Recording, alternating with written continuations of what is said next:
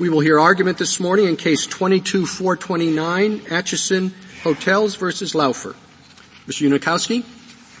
Mr. Chief Justice, and may it please the Court.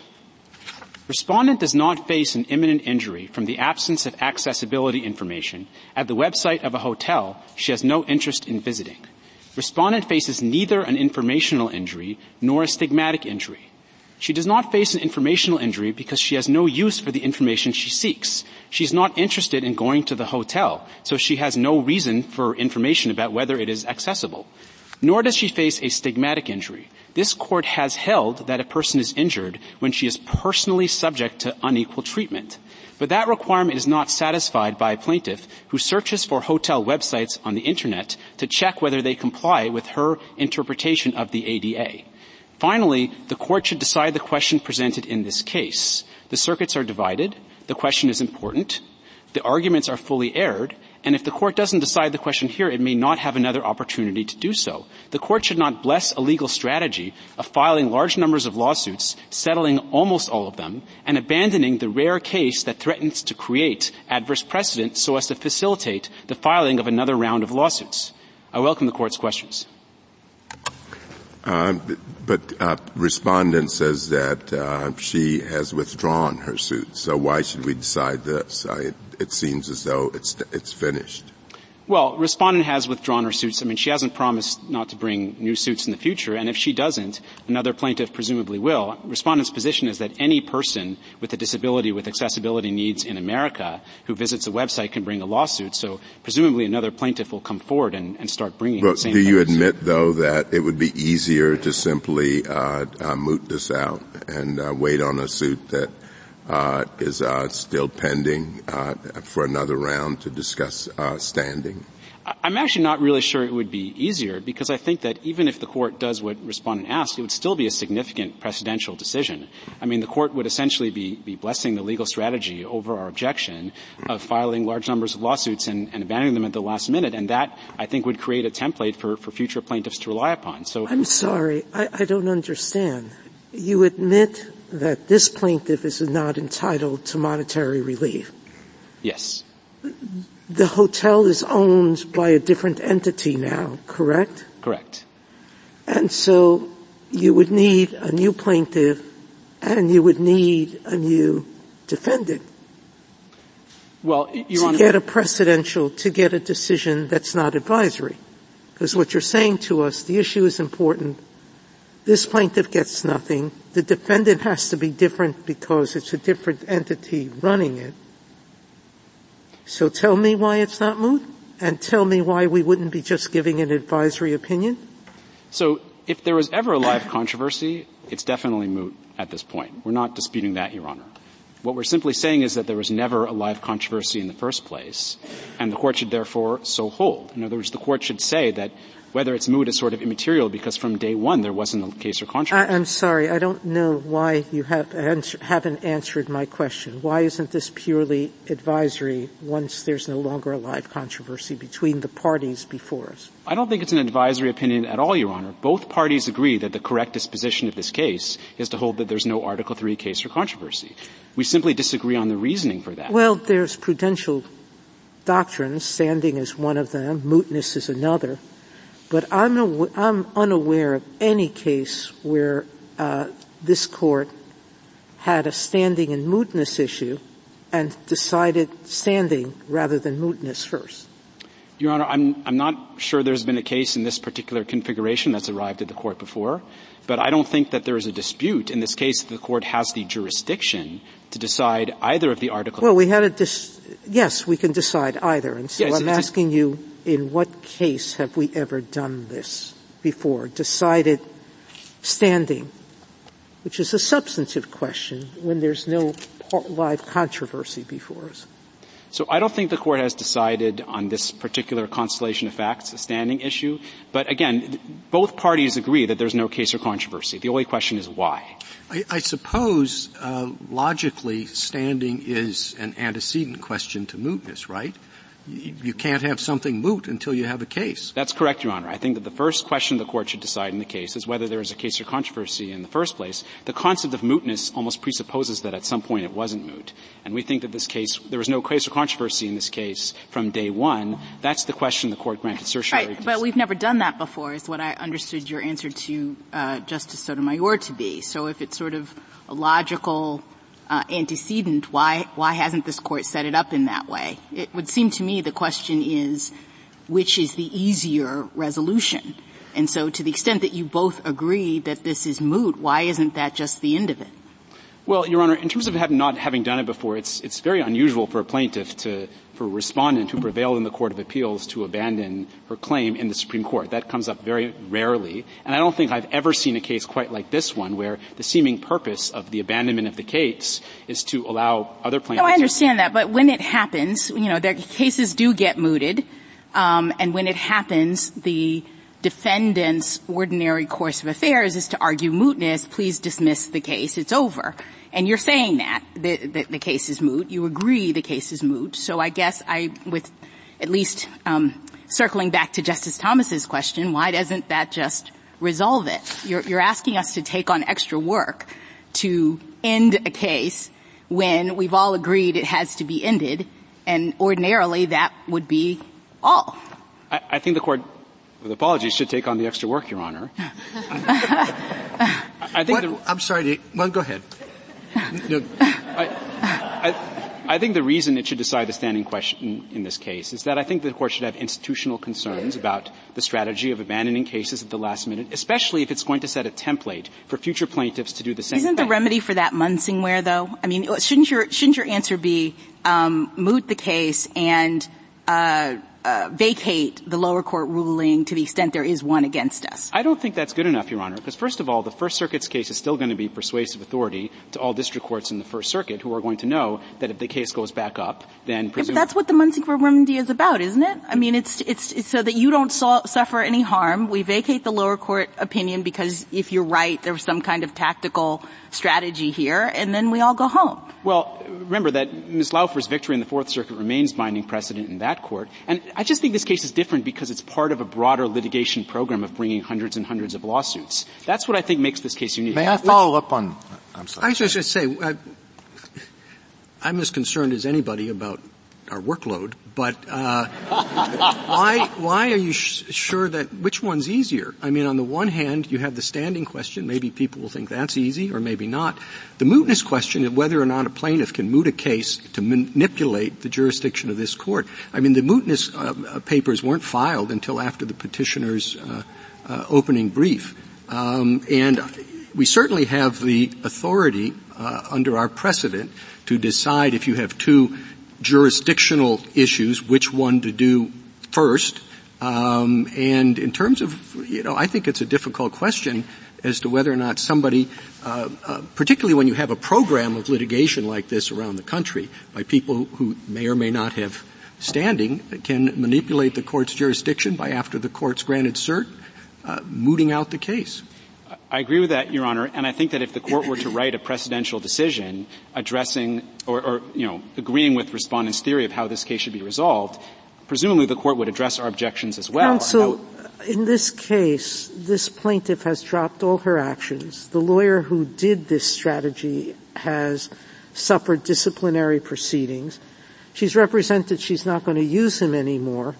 So, yes, there may have been a bad tactic in place, but you're ascribing a motive to other people before it's happened. And in every other case, I don't think every case suffers from this same set of failings. I agree 100%, Your Honor. We are not suggesting that all testers or all testers' counsel have acted unethically. The only person who's subject to a sanctions order in this case is Mr. Gillespie, who's the local counsel in the District of Maryland. I think that in other cases with other plaintiffs, I'm not suggesting there's going to be false statements to courts and opposing counsel, but the fundamental program here is to file large numbers of lawsuits and settle almost all of them. Even, ethical ADA lawyers do that, and I think the court should be concerned that whether that's permissible will not see the bright lights of appellate review if the court blesses a strategy of banning these cases in the rare rare situation where the defendant decides to litigate the case all the way up, and there's a possibility of adverse precedent. Mr. Unikowski, I'll return to our workload for a minute. Often when we're in the district court, I see this as a prudential issue, and I've thought a lot about it because, I think it's a difficult prudential call. But in the district court, when you have two, if you have a more difficult issue and an easier issue, and I'll just assume for present purposes that mootness is easier, the district court doesn't know if the issue is going to arise again. When in Pearson we got rid of the Saussure two-step, we said, well, listen, he doesn't know, and a higher court may be considering the issue. The district court is delving in and expending all these resources on something that may never come up.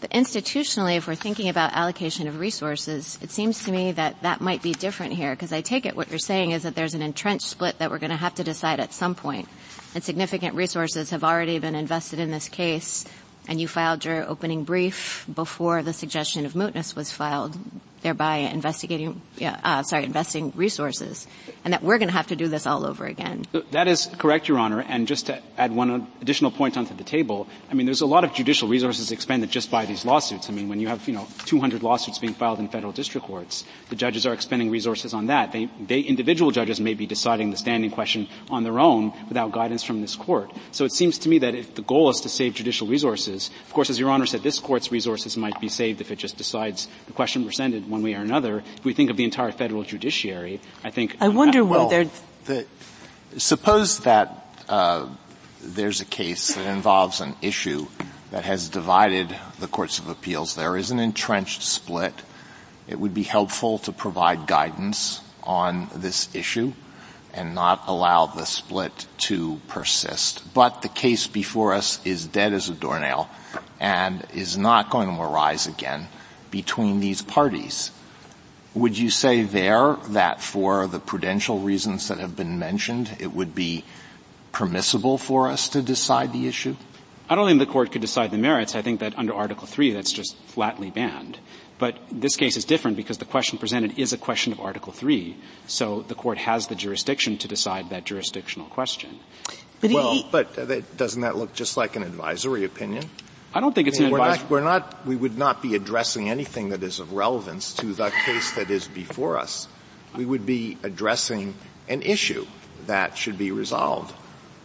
It's an advisory opinion. There are arguments in favor of advisory opinions. They just happen not to be consistent with Article 3 of the Constitution. I disagree, Your Honor. I think that the judgment of this court is going to be that there is no case or controversy. That's not an advisory opinion. That's disposing of the case in front of the court.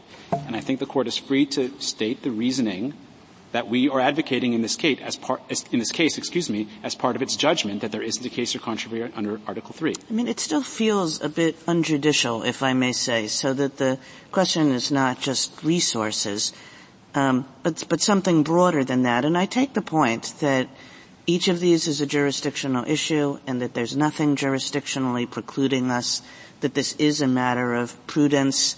But when you look at a case that's dead as a doornail several times over, the case has been dismissed by the plaintiff, the defendant is totally different, the defendant's website, everybody agrees, is now in compliance with the ADA.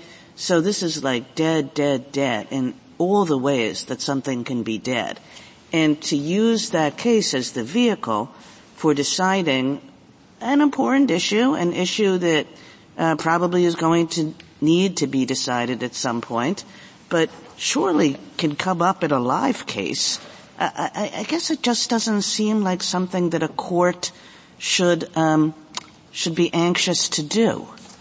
Well, just to address some of the subsidiary issues Your Honor mentioned, the question of whether the updates to the website made the case dead is actually disputed among the parties. The First Circuit held and respondent continues to argue that didn't moot the case. So I think that would be a difficult, maybe not difficult, but the court would have to. Well, it's not disputed that the hotel's website is in compliance. The only thing that's in dispute is what the issue is with respect to like hotels.com. But the hotel is now owned by somebody else. The hotel is in compliance in terms of its own website. And, most importantly, the plaintiff has dropped this case. Right. So in terms of the sale of the hotel, so Acheson Hotels remains the defendant in this case. It would be the subject of any hypothetical injunction and fee award. So we don't think that moots the case unless there's a court order substituting the new defendant, which never happened. So I'm not sure that's a reason not to decide the question presented. Yeah, but look, I think you're avoiding the main. Okay. I understand Your Honor's argument that if they've dropped the case, why are you deciding this big question? And yes, that is certainly a discretionary consideration that the court should consider in deciding how to dispose of this case. It is a weight on one side of the balance. And I just think that the weights are greater on the other side of the balance when you consider the institutional considerations that should lead the court to decide the question presented, such as a concern about blessing the legal strategy in this case of respondent, which will be invoked in future cases by other litigants. Because the same thing is going to happen. A plaintiff is going to file a large number of lawsuits, and in the rare case that goes up, the plaintiff will abandon the case at the last minute, and if there's pushback from either the court or the defendant, the plaintiff is going to say, look at what happened in the Acheson case. The Supreme Court said it was perfectly fine to adopt that legal strategy. But if it's going to happen again, why don't we wait until it happens again and then we have the pattern you're talking about? What you're saying is resolve it now because you can foresee that will occur. And I guess I just don't understand why that's so convincing. It seems to me intention to suggest that this issue will come up again and that we should take it now. No, I think we should just wait until it comes up again. Well, I think what's going to happen, Justice Jackson, is that, in the Court of Appeals, a plaintiff will drop the case, and then the plaintiff will cite this Court's decision in this case to say that's fine, and then the Court of Appeals will follow this Court's precedent in this case and allow the plaintiff to drop the case. And then I guess theoretically a petition for certiorari could be filed, but it's not clear that the defendant has standing to even file that petition for certiorari when the defendant actually won in the Court of Appeals. And so it's actually not clear to me this question will come back if future plaintiffs follow this template. And again, in Your Honor's in this case, the Court's going to write an opinion. Even if it resolves this case on the ground respondent has advocated, I would guess it's wouldn't our opinion on mootness be both parties have agreed that this case is moot, therefore we have no live controversy, period? Well, I mean, we've opposed that disposition, and so I don't know. I'm sorry, Counsel? You say it's not moot? No, we're saying it's moot. We just don't think the Court should resolve the case on that ground. And so I would guess the Court would address our arguments. I'm sorry, Your Honor. With respect to standing, would it be sufficient if a plaintiff were to allege in her complaint that she does intend to visit the hotel, period? Yes, that would be enough for standing, Your Honor. Then there's a downstream consequence from being deprived of the information. We haven't disputed that if there's a person with concrete travel plans who says, look, concrete travel, I'm talking about an allegation and a complaint. Just, I may someday visit this hotel. I don't think I may someday is enough. That kind of sounds like the allegation. I will someday. I will. I think I will. Someday probably is not enough. Someday not good enough? I don't think, under Lujan case, the Court held that someday plans aren't good enough for standing. Next decade? I think it's got to be concrete plans. If you're going to Wells next summer and you're trying to make a reservation at Coast Village, I think that's enough for standing. But that's not the way people travel, Counselor. When people travel, or at least when I do, and I think I'm not abnormal in this sense, I look at a place, I look at various sites to decide where I want to stay. I look at price points, I look at the level of accessibility, whatever. All right? So what you're saying is that there's no stigmatic harm to a disabled person in their ability to do what I do. Look at a place and say, I may want to visit Venice, I may want to visit Florida, I may want to visit California, and I want information about all the sites there so I can decide what suits me best. And you're saying you need something much more concrete than that? So I've been deprived of my ability to make an informed choice about where to visit, and I'm not harmed stigmatically? Well, so it seems to me that if the person is traveling and is checking a few hotels and is trying to decide where to stay, but the person's planning to travel, then I think that there would be standing. Like if you're saying, I want to go to Ocean City and I'm looking at 2 or 3 hotels, not sure which one to stay at. But the person who says, I want to find the place to visit, Ocean City, Atlantic City, whatever other city, and now I'm doing my investigation of all 3 cities, and I decide against your city because I couldn't find enough accessible places, I'm not harmed? No, I don't think so. I mean, I don't think that if you have no idea where you're going to go and you're just going to a hotel website for some randomly picked hotel in the city and see it's not accessible, but you don't have why aren't I don't understand. Discrimination, I thought, meant that I'm being treated differently than other people. If I go on a drive to a place and there's a sign up that says, no disabled person is welcome, I've been discriminated against, correct? Yes. What's different than my going to a website and the website saying nothing about disability, so I know I'm not welcome there?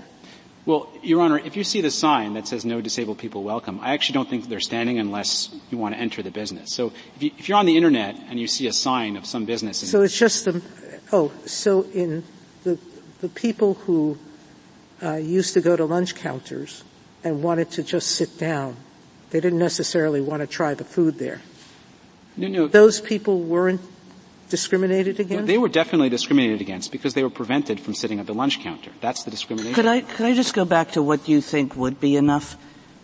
So if a person said, I'm checking out, I'm trying to find a fully accessible hotel in a small, great beach town. Mm-hmm. So they're looking at a bunch of things, trying to find a fully accessible hotel in the kind of beach town that they want to go to. That would be enough. May I answer the question, Your Honor? Please. Yes, please. I think that would be enough, Your Honor, yes. Okay. So not concrete travel plans, but, some indication that you're seeking this information for a purpose. Well, I think it has to be a little more just than a generalized purpose. If you're planning to travel, if you're not decided whether to go to Ocean City or Rehoboth or Bethany Beach, you're checking your options in all three of them, then I think that probably is enough. I don't think you have to say that you're going to this specific stretch of road in Ocean City. Thank you, counsel. How many hotels did Ms. Laufer contact, and how many different places? Depending on how you count, because sometimes lawsuits can count as 2 or 1, it's definitely more than 500 and perhaps more than 600. So if she alleges that she may well go to this particular hotel, you would be able to challenge the veracity of that allegation, right? Yes, Your Honor. That happened in this case, in fact. There's a declaration in which respondent said she would take this long road trip to Maine and other places, and the court basically found that not plausible. Okay, thank you. Justice Thomas? Justice Alito? In fact, she did, however. She did take a long trip. Ultimately, the record shows that she took a trip to Maine. Yes, Your Honor. You have a statement a couple of times in your brief. You say you're not challenging the use of testers in ADA litigation, and principally distinguish this case to one where there's an attempt to enter a building. So I guess I'd like to hear what you mean by that, and what you think would be permissible, and why it's different from this case. That's right. So we've distinguished the scenario where someone is actually trying to physically enter a building, and but for the accessibility barrier, the person couldn't enter. And that's because we understand the inability to access a building as a traditional Article III injury, regardless of the motive for entering the building. So suppose that you were trying to enter a hotel, mm-hmm. but you didn't really want to stay at the hotel. I think that probably would be if you were physically prevented. But you want to go in. That's right. Saying you want to enter a concert venue even though you don't want to stay for the concert. So every court of appeals to have addressed the question Your Honor just described has found standing on those facts, and so we haven't contested that in our briefing. And I presume that that's similar, I mean, tell me if you think this is wrong, to, let's say that there's a blind person who, can't access a website at all because there's not the appropriate technology for the visually impaired mm-hmm. to make use of the website. Would you say also that that's sort of like the person who wants to enter a building, that and the visually impaired person is in fact a tester and is just checking out different websites? So we actually haven't taken that position. There's 3 courts of appeals decisions, one of which was written by then Judge Barrett, involving visually impaired testers who go to websites of credit unions that they weren't even statutorily eligible to join. And those courts held that the plaintiffs did not have standing, and we actually think those are correctly decided. Yeah, I understand that. But if a person is checking out websites in the way that, it's not like I'm eligible to join the website of a particular company, but just in the way we all check out websites and can't do that. Whether the fact that he was a tester could prevent the person from making a claim. So I don't think the person has standing, but even if you disagree, our case is different from that. So the first part of my answer is I don't think so. I think that, as in the case of the credit unions, merely trying to seek information about a service you don't want, I don't think that's an Article III injury under TransUnion's discussion of informational harm. But the second part of my answer is that even if you think I'm completely wrong on that, I think that's distinguishable because in that case, the plaintiff was prevented from using the website. In this case, we think what really happened here was that there is a bar to accessing the hotel, which doesn't become relevant until the plaintiff tries to do that. Thank you. Justice Gorsuch? Justice Kavanaugh? Justice Barrett? I have a question about some of Justice Sotomayor and Justice Kagan's hypotheticals. I mean, it does seem like they're all meaningfully different in the injury sense, and I'm wondering whether, I'm thinking about a plaintiff who tries to make a reservation at Acheson Hotel and then just gets frustrated because she's disabled and she can't get the information, so she says, I'm not giving this place my business, but I want to sue. Like, I would never go stay there and I'm not going to go back to the website because I'm offended. This isn't a place that I want to frequent. Do you think that person has suffered an Article III injury? Yes, but they couldn't sue because you can only get an injunction. Injunction relief. Yeah. Okay, so that's my question. You're not taking the position that my plaintiff hasn't suffered an Article III injury, but you're saying here that the forward-looking piece of it is because you have to show that you have standing for the relief that you seek, and the ADA only permits Correct. an injunction. The injury has to be in the future, correct. Okay, thanks. Justice Jackson? So I guess I'm trying to figure out the difference between your argument in saying that you want to preserve tester standing, the testers you understand are okay, and Ms. Laufer is not. And I know that you say that she is a self-appointed tester. Is that because you're trying to distinguish her from the testers that you think have standing and don't? And what's the difference? No, I okay. That's not, she is self-appointed in the sense yes. that she doesn't work for the government. That's all I meant by that. I see. But other testers who themselves are self-appointed would have standing. It depends on the particular facts. I guess I'm trying to ferret out whether what's really hard here is drawing the distinction between a tester who actually experiences discrimination even if they don't really want the service subjectively, right? So this is Justice Sotomayor talked about the people going to lunch counters.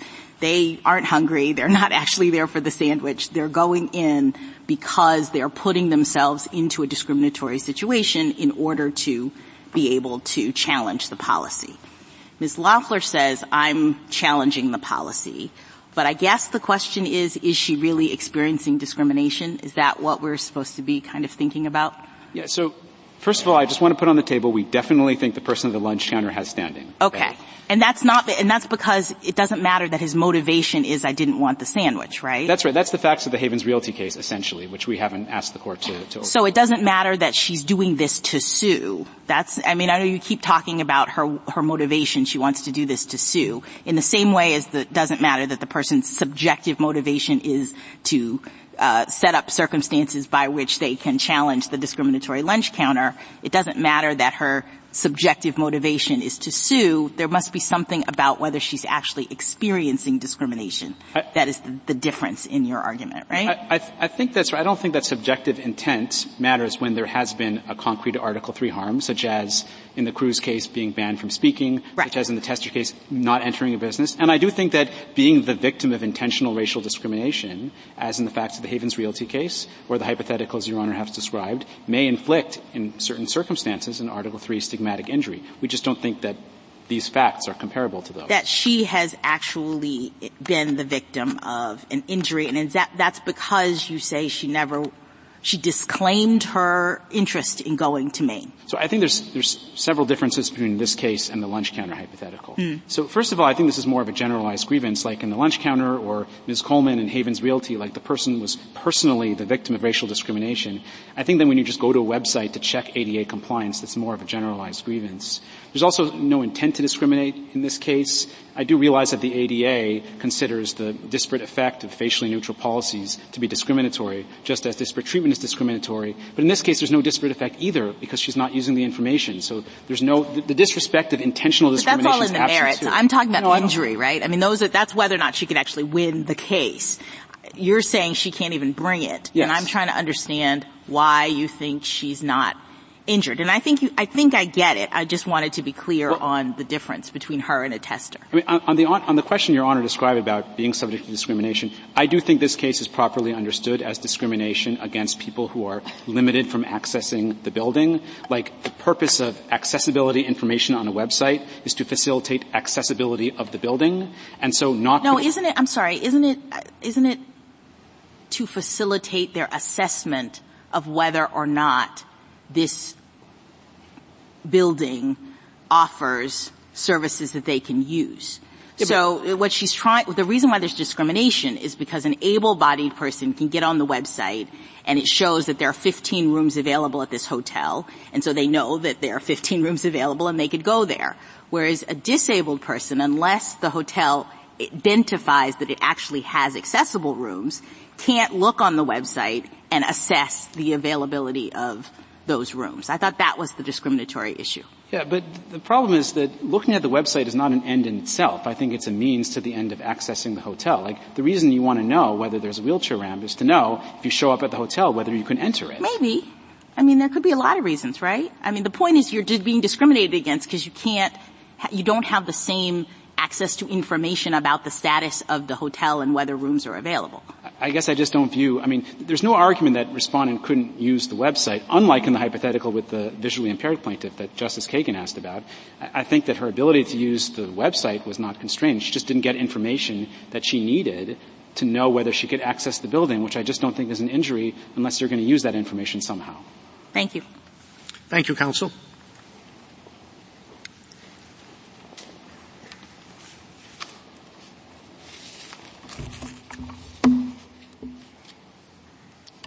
Ms. Ross? Mr. Chief Justice, and may it please the Court. As the questions this morning make clear, this is an unusual case. At the time we filed our brief, we flagged serious concerns about whether the case was moot. Now, as I take my friend to agree, it's clearly moot. We have not only a plaintiff who no longer seeks to litigate her claims, a defendant who no longer owns the hotel, but also a website that is no longer lacking the relevant information.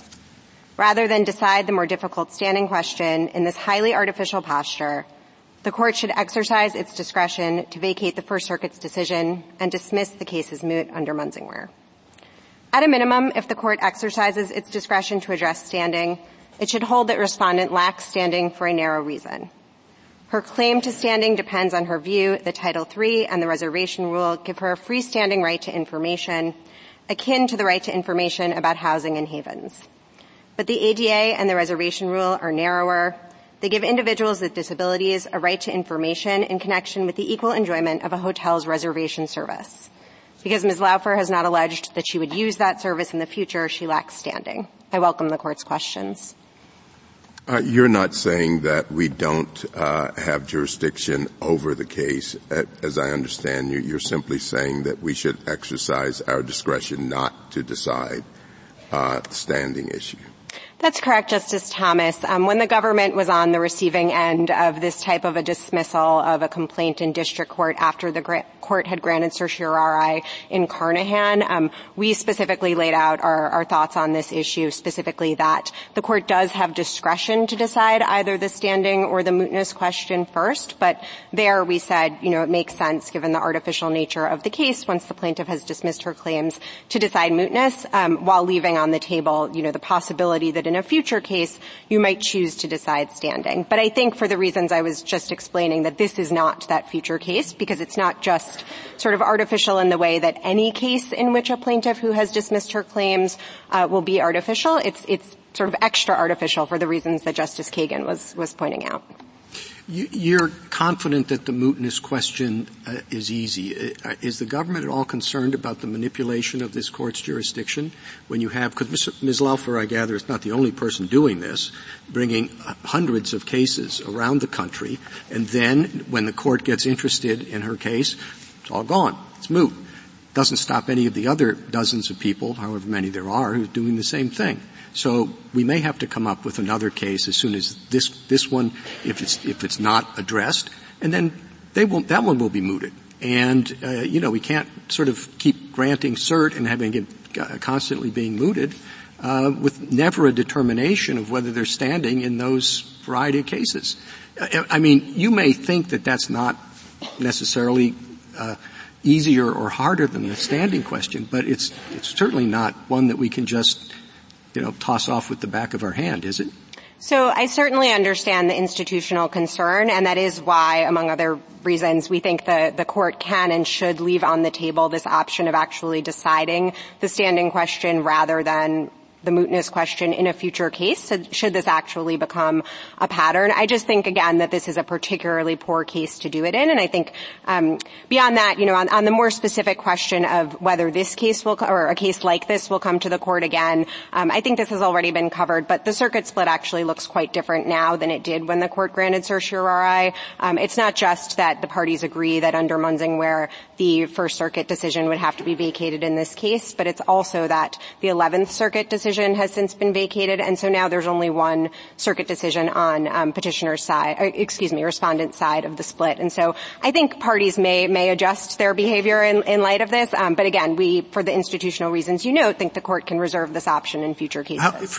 Reserve the option. How many times do we have to do this? The next case that comes up in the same posture as this, should we let that one go too, because maybe it'll be the last one? Or should we address it here?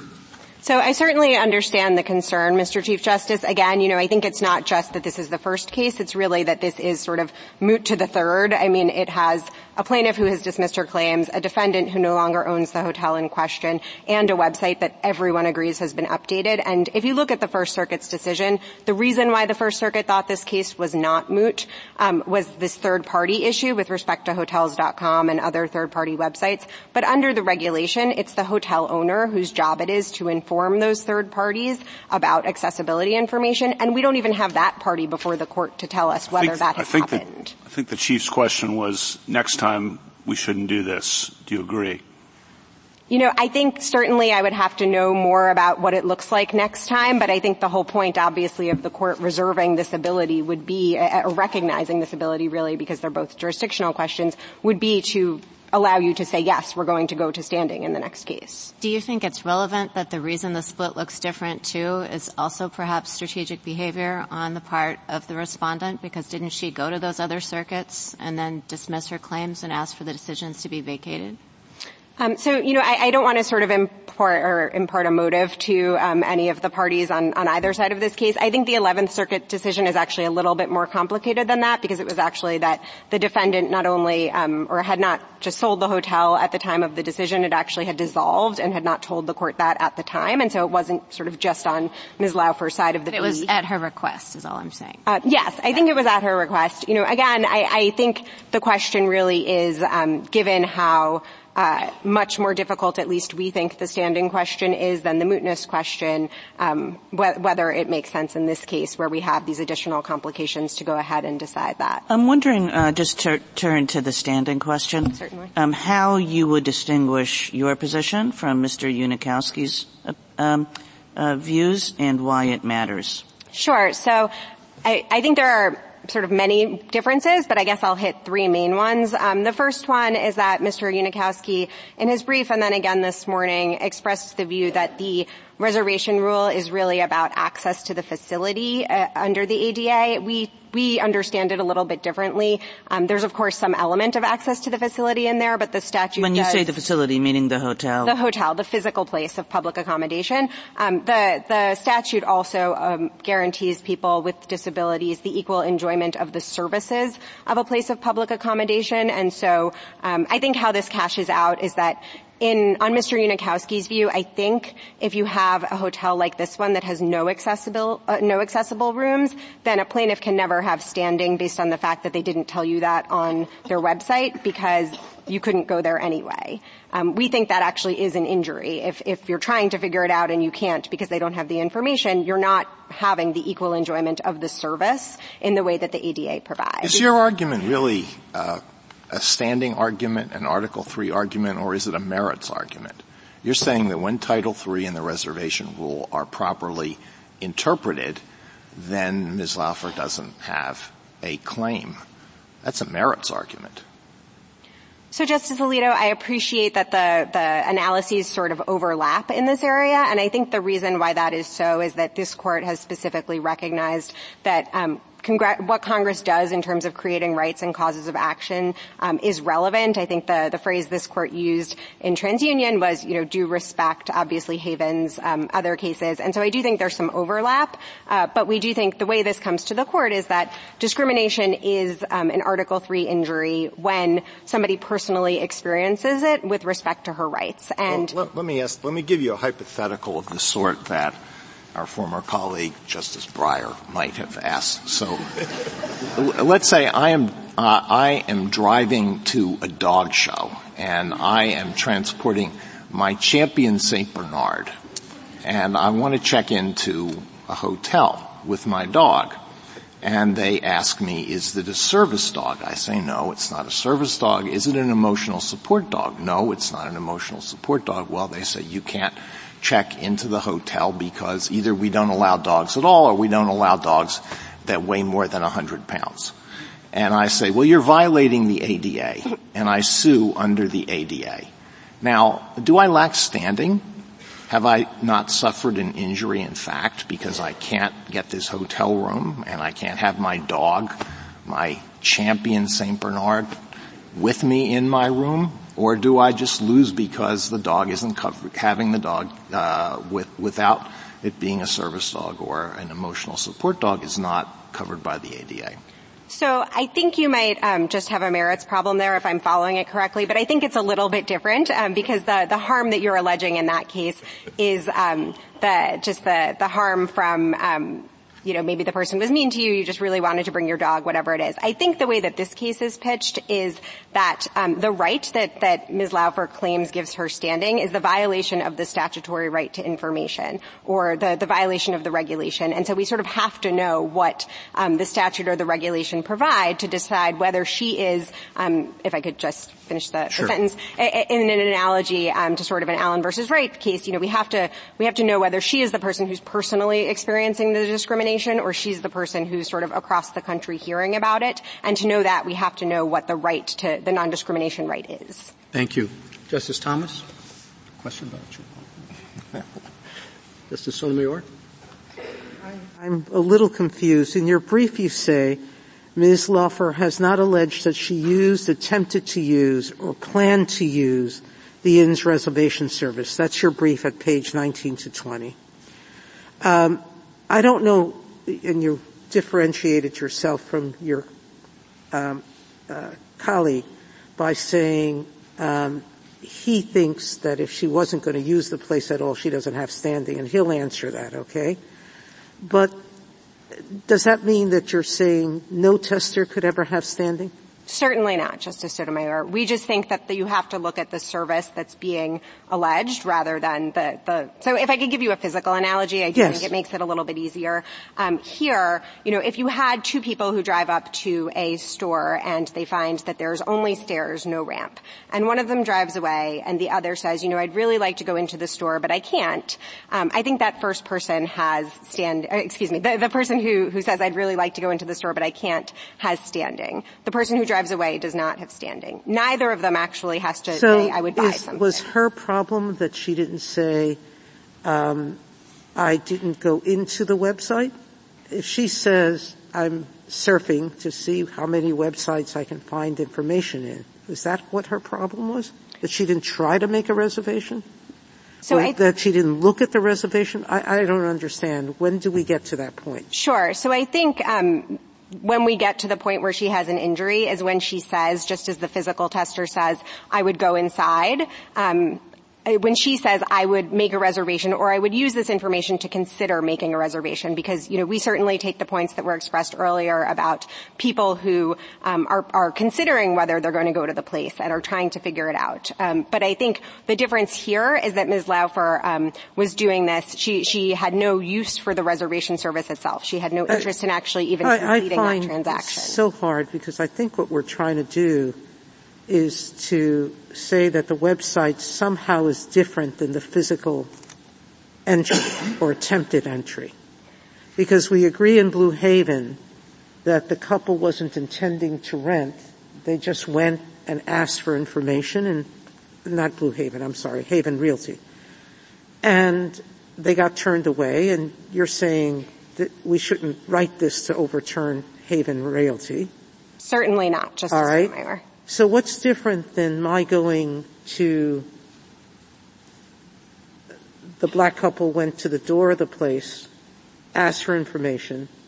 A disabled person goes to a website, which is, in my mind, the door to the hotel, or at least a telephone to the hotel, and is being told, no, you're not welcomed here because we don't have accessible rooms here. Basically, it's almost a negative, which is if you don't give me the information, you're telling me that it's not accessible to me.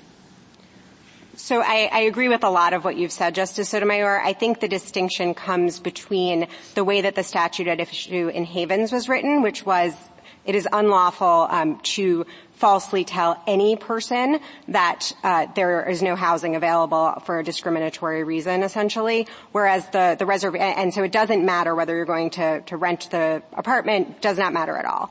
I think here the reservation rule is much narrower than that. It does provide a right to information, but in connection with actually making a reservation. So if you go to pages 9A to 10A of our statutory appendix, where the regulation is laid out in full, the title of it is Reservations Made by Places of Lodging.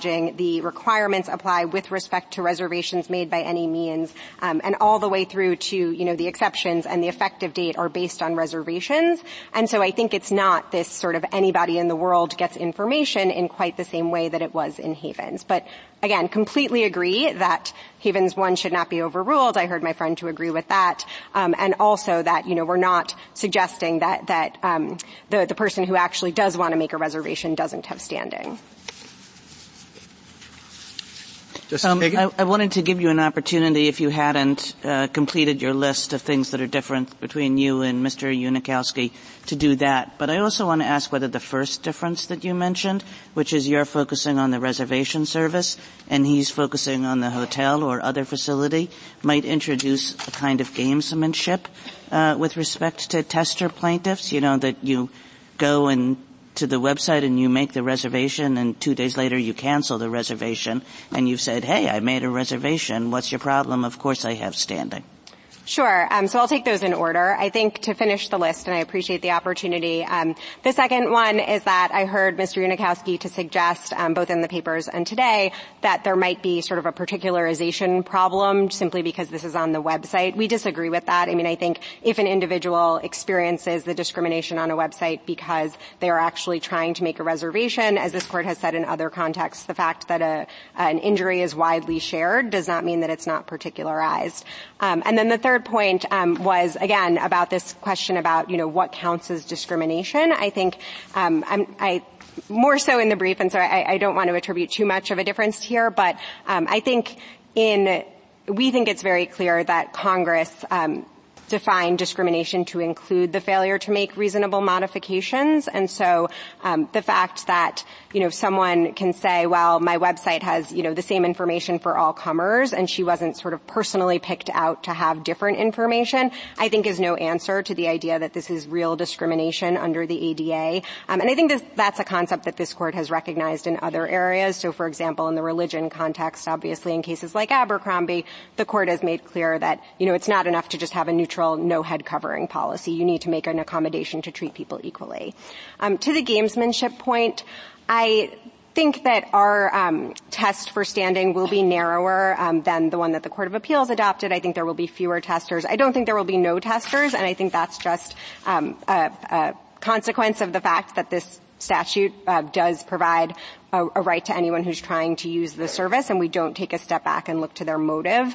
But I do think to some of the questions that came earlier, the lower courts will have ways to ferret some of that gamesmanship out. For example, if you say, I would have made a reservation on this website, but it turns out that when you see compliant websites, you never make a reservation, then a court might say that's not a credible allegation. Similarly, I think hotels will have an ability to change how difficult it is to make a reservation and then cancel it. And so it might not be credible to say I would have made a reservation if, in fact, I would have had to put down my deposit up front and I couldn't get it back if I canceled it later.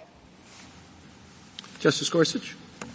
Justice Kavanaugh? Just in the wake of your discussion with Justice Alito, I just want to make sure I'm clear on your position under Article 3 in our precedents. You agree that one could have a cause of action but no standing, correct?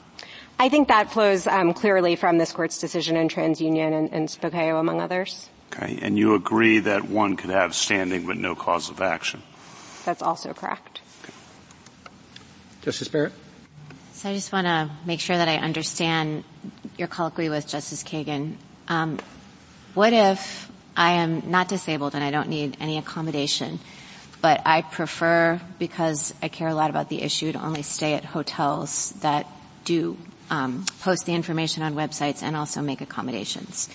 So I go to the website and I try to make a reservation, and I could make a reservation at a room, that's not handicapped accessible. But would I have standing then because the website, and in fact, I do make the reservation, but would I have standing then? I used the service. I guess I'm just trying to figure out, so you're saying that it's plaintiffs who intend to use the service who would have standing, and I'm trying to narrow down, does that just mean anyone who would use the service, or does that just mean the subset of people who would use the service and who it's actually relevant for them to know whether the room is accessible? So I appreciate the chance to clarify, and I apologize if I was unclear on this. I think it is certainly true that you need to be suffering discrimination within the meaning of the ADA, and so the person who doesn't need the accessibility information, I think, would not have standing. So it's tied in. It's not just I honestly think some of the confusion in these cases is just by using informational injury with no additional explanation. It's not just kind of a bald informational injury. It's informational injury because, and you're saying it's tied here to discrimination, because she lacked information, she was discriminated against because she couldn't access the service, the reservation service online. Exactly. I think both Havens and this case are really better understood as discrimination cases that happen to involve information rather than informational cases for precisely the reasons you note, Justice Barrett. Thank you. Justice Jackson? So my thought has been that we need to distinguish between the person who's getting online and they're a documentarian, a passionate observer, a person who's going there just to see, are you following the rules, Hotel X, Hotel B, etc., and a person who I think you're saying is trying to use the service. Is that the relevant line in terms of establishing injury? Yes, Justice Jackson. All right. So and so then the question becomes, what does it mean to use the service? And do I have to actually express an intention to make a reservation, or could I be looking at this because there's a possibility that I might want to, go to this area in the way some of the hypotheticals have talked about, and I want to see, could I go there? Is that enough? So I think that probably is enough. I mean, I think, this gets complicated because we're talking about both what's enough under the reservation rule, but also what's enough for forward-looking relief. And so I think, you sort of have to tease those things out, but it seems like if you are, comparison shopping because you want to go either you're thinking about 3 different hotels or 3 different cities and you're trying to figure out, is this a place that I could make a reservation, then I do think that you would have standing under our conception of the rule. Right. And that seems like it's a little bit different than what Acheson Hotels is saying. They are saying you have to know that you're going to go to that hotel or you have to have pretty imminent plans or something like that, right? I think that's right. Again, as I said earlier, I think one of the ways this cashes out is when the hotel actually has no accessibility information, the person is still being discriminated against because they can't use the service in the same way that somebody else can. And your bottom line in this case is you put Ms. Laufer in the other bucket because she disclaims any interest in actually possibly going to this hotel. Or in Maine or whatever. So I think it's the disclaiming or the failure to allege that she would make a reservation because we are focused on the service, not sort of the downstream question of whether she ultimately would keep the reservation. And I think part of the reason for that is that, when I'm travel planning, when other people who don't have disabilities are travel planning, I have an ability to look at different websites, even if I'm ultimately not going to go to that place. And so I think, part of the anti-discrimination, or part of the discrimination here is being treated differently with respect to that ability to gather the information necessary to make the decision. Thank you. Thank you, counsel.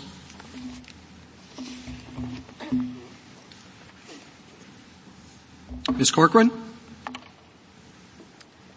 Mr. Chief Justice, and may it please the Court, there is no serious dispute that at the time Ms. Laufer filed suit, Acheson provided no accessibility information on its reservation website, thereby excluding disabled people from using its online reservation services and engaging in unlawful discrimination under the ADA.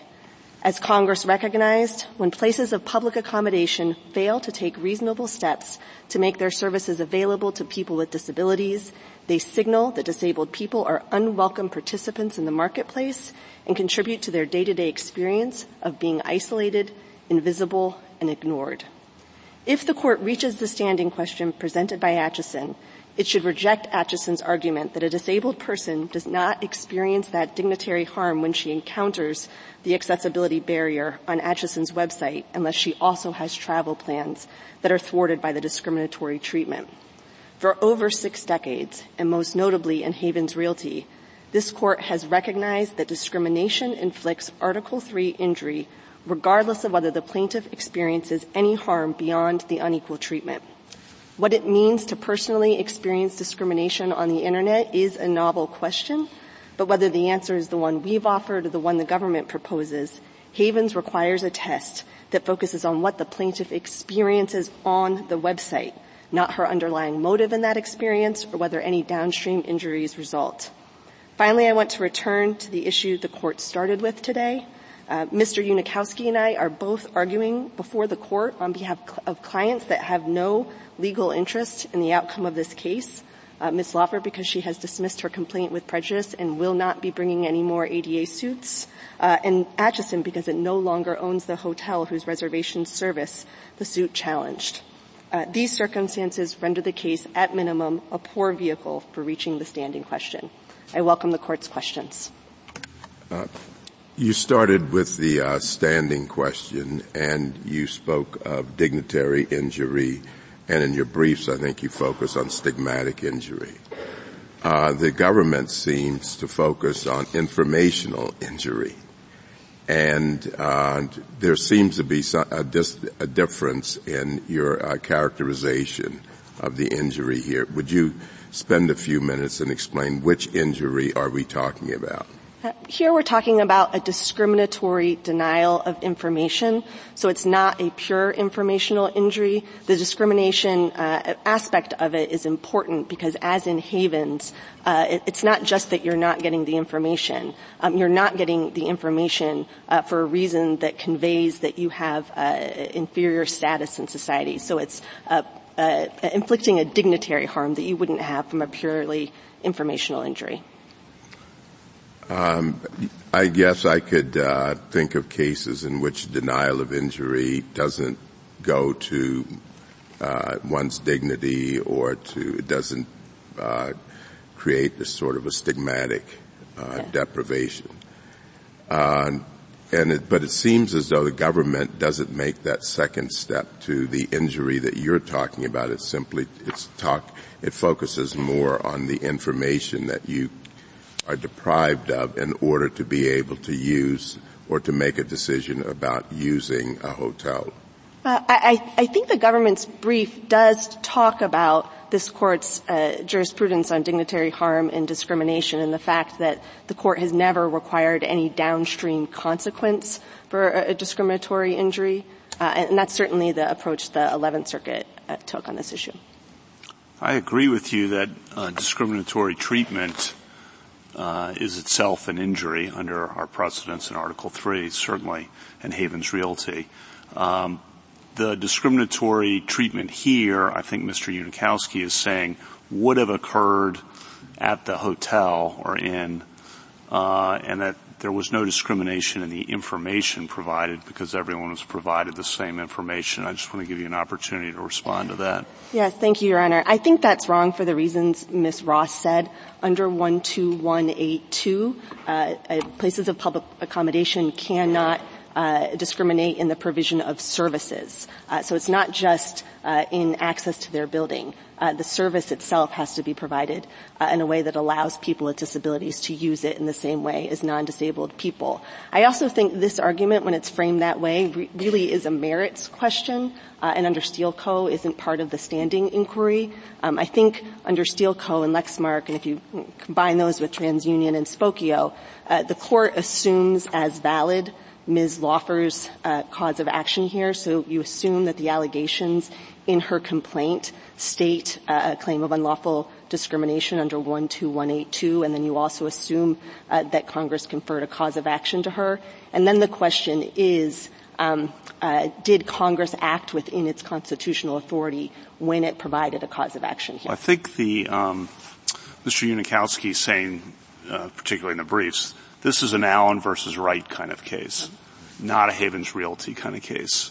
And the distinction between those two cases, Allen versus Wright, as you know, someone in Hawaii can't complain about discrimination that's occurring in Maine. Havens Realty, you actually personally experience the discrimination yourself when you're, as Judge Barrett said in Casillas, when you're lied to because of your race. So why isn't this case more like what Allen versus Wright described there? The plaintiffs in Allen v. Wright were challenging the IRS's failure to enforce a provision of the Internal Revenue Code that required it to withhold tax-exempt status from discriminatory schools. The plaintiffs in that case had no private right to the IRS complying with the law. They were seeking to enforce a public right. And in those circumstances, they had to show that they were personally injured by the IRS's noncompliance. But I wonder whether there isn't a broader principle at stake in a case like Havens. I mean, here your client has disclaimed, has said, I'm not intending to go on vacation at all. I'm not intending to go to any hotel. I'm not intending to use the reservation service at all, to look for accessible hotels, to reserve at accessible hotels, to go to accessible hotels. I'm not doing any of that. So tell me how she is discriminated against by the inaccuracies on this website. The reason that the case comes to the court in that posture is because injunctive relief is so elusive when you're talking about concrete travel plans. It was noted earlier, Ms. Laufer did amend her complaint in this case to say that she was going on this long road trip. But when the case was on appeal, she had already gone on the road trip. And so that's why when we say she's disclaimed any intent of going on a trip, it's because by the time the case was on appeal, she had already gone on the trip. Well, that's the case that's before us. It's a case that before us with a stipulation that she's not using the website for any vacation purposes.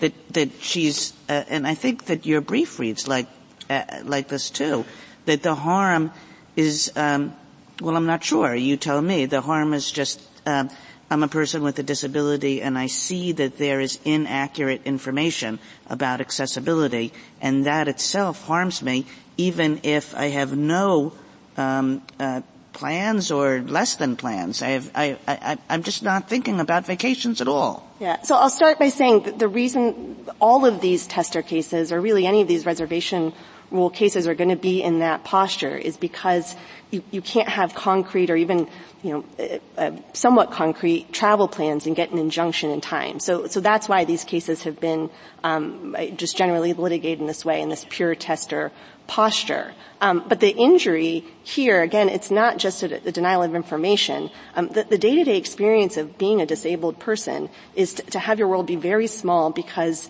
our marketplace, our places of public accommodation just ignore you. They don't see you. They don't recognize you as a potential customer or as a member of the marketplace. And so when Ms. Laufer goes to the website and she sees that she's invisible, that they are not even acknowledging her. Well, suppose she goes to the website and rather than look at accessibility information, she goes to the website and she looks at lots of pictures of places and says, oh, this one doesn't have the required ramps. And again, she's not going to those places. She has no intent of going to those places, but she sees that they don't have the required ramps and she brings suit then. Does she have standing to do that? Because I think that that's pretty similar to what is going on in this case. So she does not have standing based on the pictures because she's not encountering the accessibility barrier herself. Well, I don't know. It's like right there. I mean, if you're saying it's how you experience discrimination, and I can understand that, but I'm experiencing that sense of being excluded when I see that all these hotels are set up to exclude me and others like me.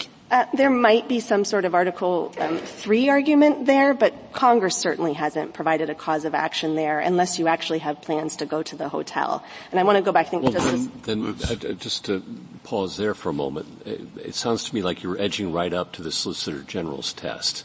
Am I missing something?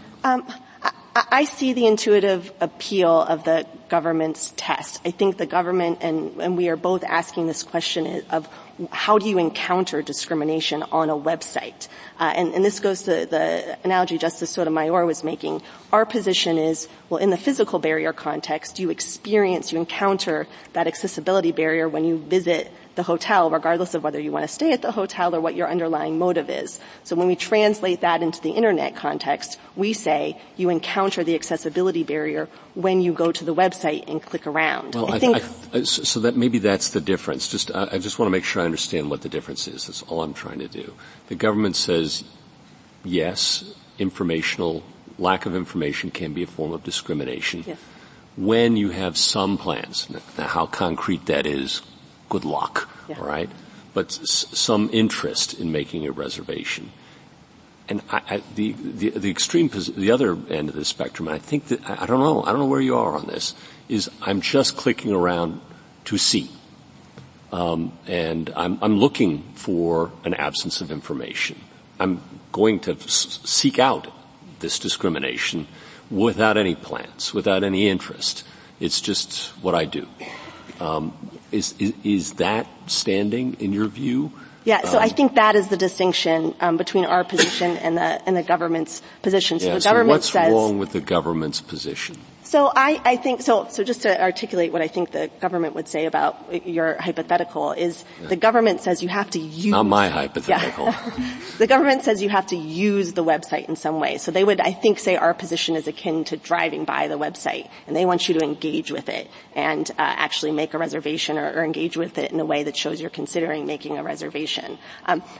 We say in our brief, I'm not sure that distinction holds as a practical matter. Judge Newsom made this No, I'm not sure that's going to be much of a pleading barrier if you were to adopt the government's position versus your clients, I think. But I'm just trying to understand what the real difference is, if there is any, or whether you're comfortable with the government's position. I'm comfortable with the government's position so long as it's understood as an inquiry into what you experience on the website and not your underlying motive for being on the website, right, and not whether you experience any downstream injury as a result of being on the website. And I think that's the real problem with Acheson's position.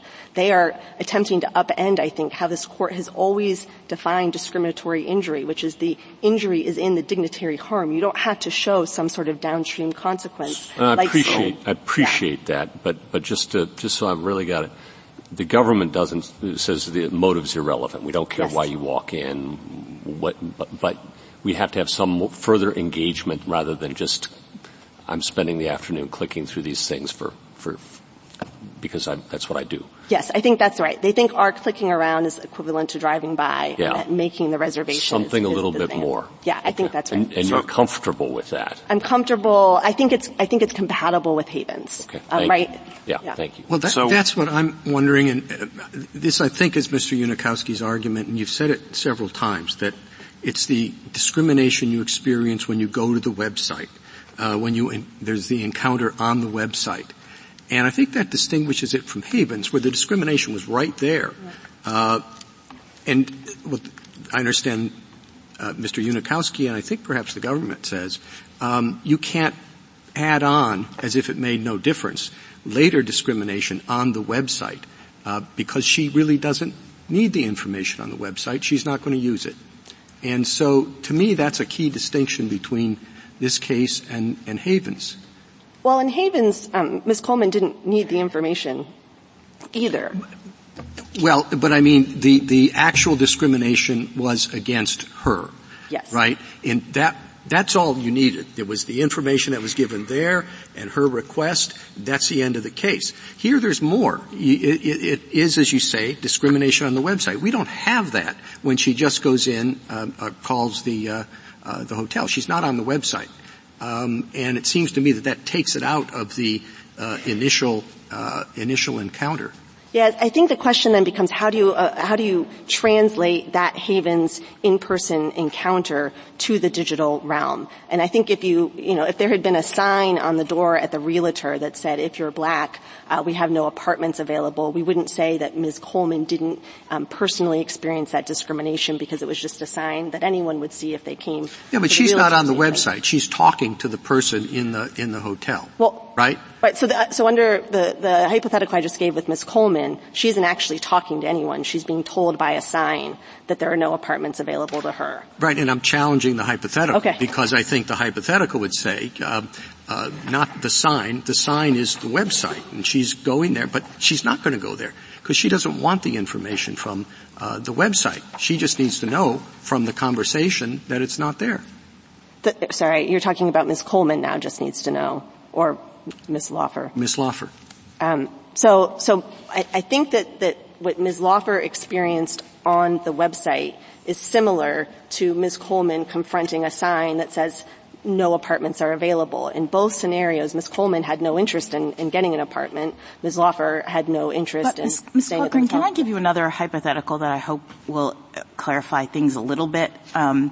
So suppose we have an African-American lawyer, this is back in the 60s, segregation time, 50s, 60s, who is across the street from a restaurant, and they know that the restaurant is not serving black customers through the front window. And at this time, the law says you're supposed to be, and they're not. They're making these people go around the back.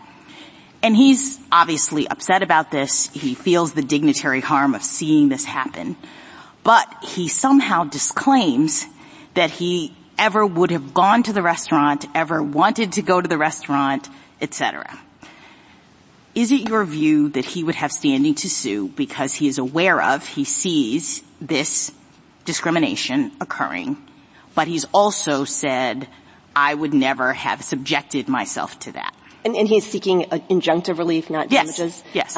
Yes. So under those circumstances, if you're not going to ever go up to the counter and ask for food, then you don't have standing. So why isn't Ms. Laufer that person? Because Ms. Laufer has alleged did allege that she would go back to the website and confront the accessibility barrier. The important thing about But she's not confronting the barrier if she's not asking for food. I mean, she sees the barrier. I think this is where the breakdown is, I think, right? She's not like a tester who actually went to the counter. They didn't really want the food. They were only doing it to challenge. Motive is irrelevant. We all agree that person would have standing because they actually went there and they experienced the discrimination. I want to know why she isn't the lawyer looking out the window across the street, seeing this happen, and how can you say that he's confronting the barrier? Because she went to the website and she engaged with the website. So he goes down, he goes out across the street, he's standing there. He goes. He's not just looking from across the street, he's literally right there at the counter because he wants to document this happening. Because he has in his mind, I really want to stop this, I'm gonna sue. Right. But he never goes to the counter to ask himself for the food. Yeah, so I think Ms. Laufer is in her circumstance, when she goes to the website and she engages in the reservation service, she is encountering that accessibility barrier. Right. But I think the government's position, if that doesn't resonate, the government's position, I think it works as well again in this compatible statement. Some of the amicus briefs raise the concern that everyone throughout the United States can sue every inn and hotel throughout the United States and use the phrase, I'm not saying I agree with this, but this is the phrase in the amicus brief, online version of offended observers. And so I want you to respond to that. Is that ultimately the effect of your position? Not saying that means your position's wrong, but is that the effect of your position? No, it isn't. And I think this goes back to our discussion about Allen v. Wright. Here, a disabled plaintiff is asserting a private right to equal treatment, and the cause of action is for individuals who have experienced a violation of that private right. So one, you don't have a cause of action under Title III unless— Put aside cause of action. This is about right. standing. You have to be both disabled so that you're actually experiencing a discriminatory denial of information, and you have to have encountered the discrimination. So, you can't just hear about it. I think some of the amicus briefs also refer to, then, could every disabled person throughout the United States sue every inn and hotel throughout the United States? Again, not saying that means your position's wrong, but following up, I guess, on Justice Gorsuch, I'm trying to figure out where that leads. I think any disabled person who goes to the website, whether they make a reservation under the government's rule, but they're engaging with it and confronting the accessibility barrier, would have experienced a violation of their private right under Title III. But that's not an extension of Article III standing. That's just an application of traditional Article III principles to the digital realm. It's just everyone's reach has been expanded, for better or worse. Right, and I think the interesting, difficult question in this case, maybe on the standing side, is do you actually experience discrimination when you go to the website and you can get all the same information anyone else can get, but you're experiencing discrimination because what would happen if you went to the hotel? Well, so I don't think it's the discrimination is what would happen if you went to the hotel. The discrimination is, we say in our brief, it's as if you went up to a reservation desk in a wheelchair and the hotel had a practice of just ignoring anyone in a wheelchair or telling them to call a number. There is a dignity harm in being treated as invisible and not as a potential participant in the marketplace. Mm-hmm. So someone who didn't go on the website but was aware of this would not have experienced it's the website that's, in your view, creating the discrimination. Yeah. And then Justice Gorsuch referenced quite correctly, in my view, that pleading, it might be easy to plead some of this to get around this. But at summary judgment, of course, the facts would have to hold up that you intended to travel somewhere, right? Well, I don't think there should be an intent to travel. Right. No, I know. But right. If there's an intent to travel requirement, no one is going to ever have standing to bring these suits in any meaningful way because the trips are going to happen before you get your relief. Mm-hmm. I thought maybe we'd return. Sorry. One other one. In the reply brief, and I just want to make sure I have your answer on this. So U.S. v. Richardson's kind of a landmark standing case. In the reply brief, they say that U.S. v. Richardson would come out the other way under your theory if a plaintiff visited the CIA's website and observed that the information was absent. Do you want to respond to that? Yeah, so I think that's wrong for two reasons. One, again, that's a public right case, and also it's a pure informational injury. It doesn't involve a discriminatory denial of information. I was just going to return to the mootness point and Your Honor's concerns about manipulating the court's docket. I don't think that this is one of those cases. Of course, it is well established that the court can exercise its discretion on what to do here on a case-by-case basis. Here, we don't have a respondent who waited to hear what the court was going to do about granting review and then attempted to moot out the case. Ms. Laufer acquiesced to the court's review, and then there was this unexpected development that was deeply upsetting to her. She hasn't brought any of these suits, I think, in close to 2 years, and already wasn't planning on bringing any more. The allegations against Mr. Gillespie were pretty devastating to her, and she didn't want to pursue these cases anymore, and that's why we dismissed the complaint as moot. We were completely transparent with opposing counsel and the court about the disciplinary order and about Ms. Laufer's reasoning, and we acknowledged in our suggestion of mootness that we were not manipulating the court's jurisdiction, that it's free to reach the standing question if it thinks this case is still a good vehicle for doing so. And this is a highly unusual case in that not only does Ms. Laufer not have an interest in it anymore, neither does Acheson, because it doesn't own the hotel. Acheson has relied on Rule 25C, I think, in their petition for the proposition that they're still the right defendant. But all that Rule 25C does is provide that if an injunction issues, that it binds the new owners. If anything, that makes it worse, because the actual owners who are going to be bound by any injunction in this case aren't here, and we don't know what they think. But that injunction wouldn't apply to Acheson in any meaningful way. They don't own the reservation site or the hotel. And their only alleged interest in this case at this point is that Ms. Acheson now owns a different hotel. I think she takes the position that that hotel's reservation service is in compliance. And she might hypothetically get some lawsuit from someone else down the road. And I think this court's cases, Camerata v. Green and United States v. Juvenile, make clear that that sort of hypothetical future litigation isn't enough to avoid mootness.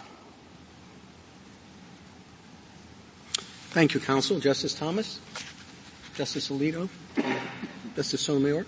I have one question. Some amici say that the Internet, as you've been arguing, is an especially important place for disabled people because they rely on it more than anything else because of the physical barriers to get to places. Right. So the Internet is the way they travel to a lot of places to find information ahead of time.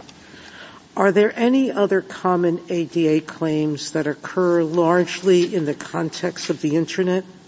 Yeah. Outside of the reservation rule and the screen reader cases? Oh, so I was going to say the screen reader cases. Yeah, those are the two, aren't they? Yeah, and the other circuit split has to do with whether freestanding Internet services that aren't attached to a place of public accommodation are themselves places of public accommodation, subject to Title III, but that's not implicated. That's sort of different. Yes.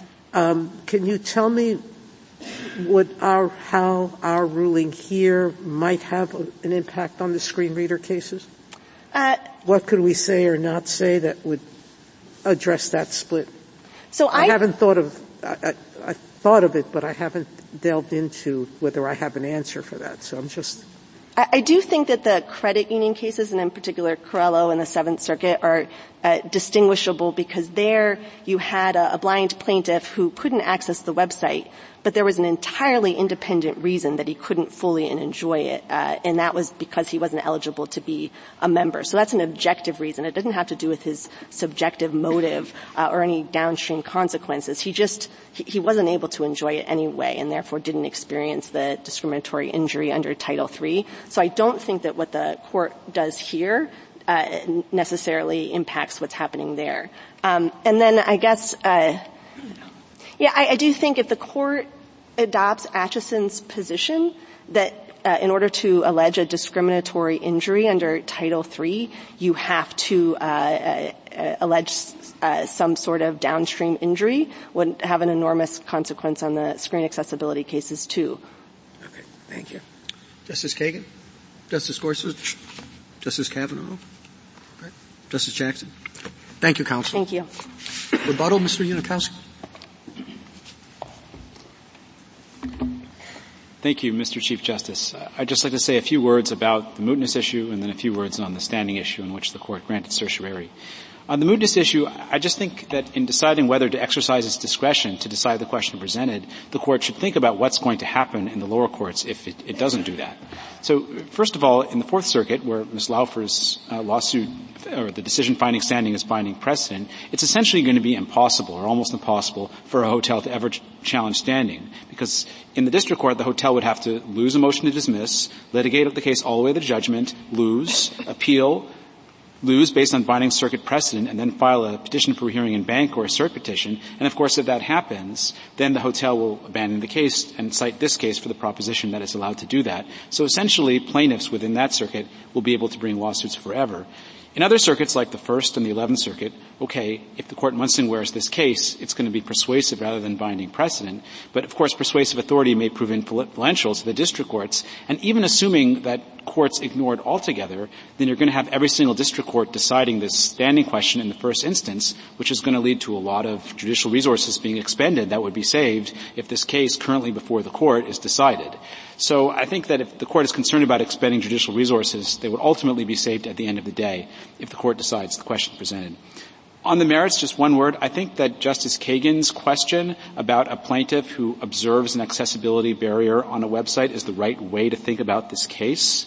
I think the lack of information about accessibility is an accessibility barrier in the same way as an actual architectural barrier is an accessibility barrier.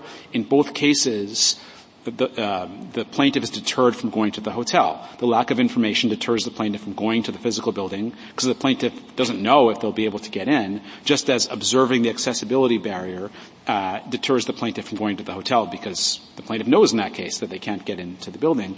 And so we think that those two cases should be understood the same way for purposes of standing. If going into the hotel is a requirement for the actual barrier, it should also be a requirement for lacking information about the barrier. So we're not seeking a far-reaching ruling abolishing tester standing or anything like that. We certainly haven't asked the Court to overrule Havens Realty. We're simply trying to align the law of standing in this case with the law of standing in other cases involving architectural barriers. If the Court has no further questions, we'd ask the Court to reverse. Thank you, counsel. The case is submitted.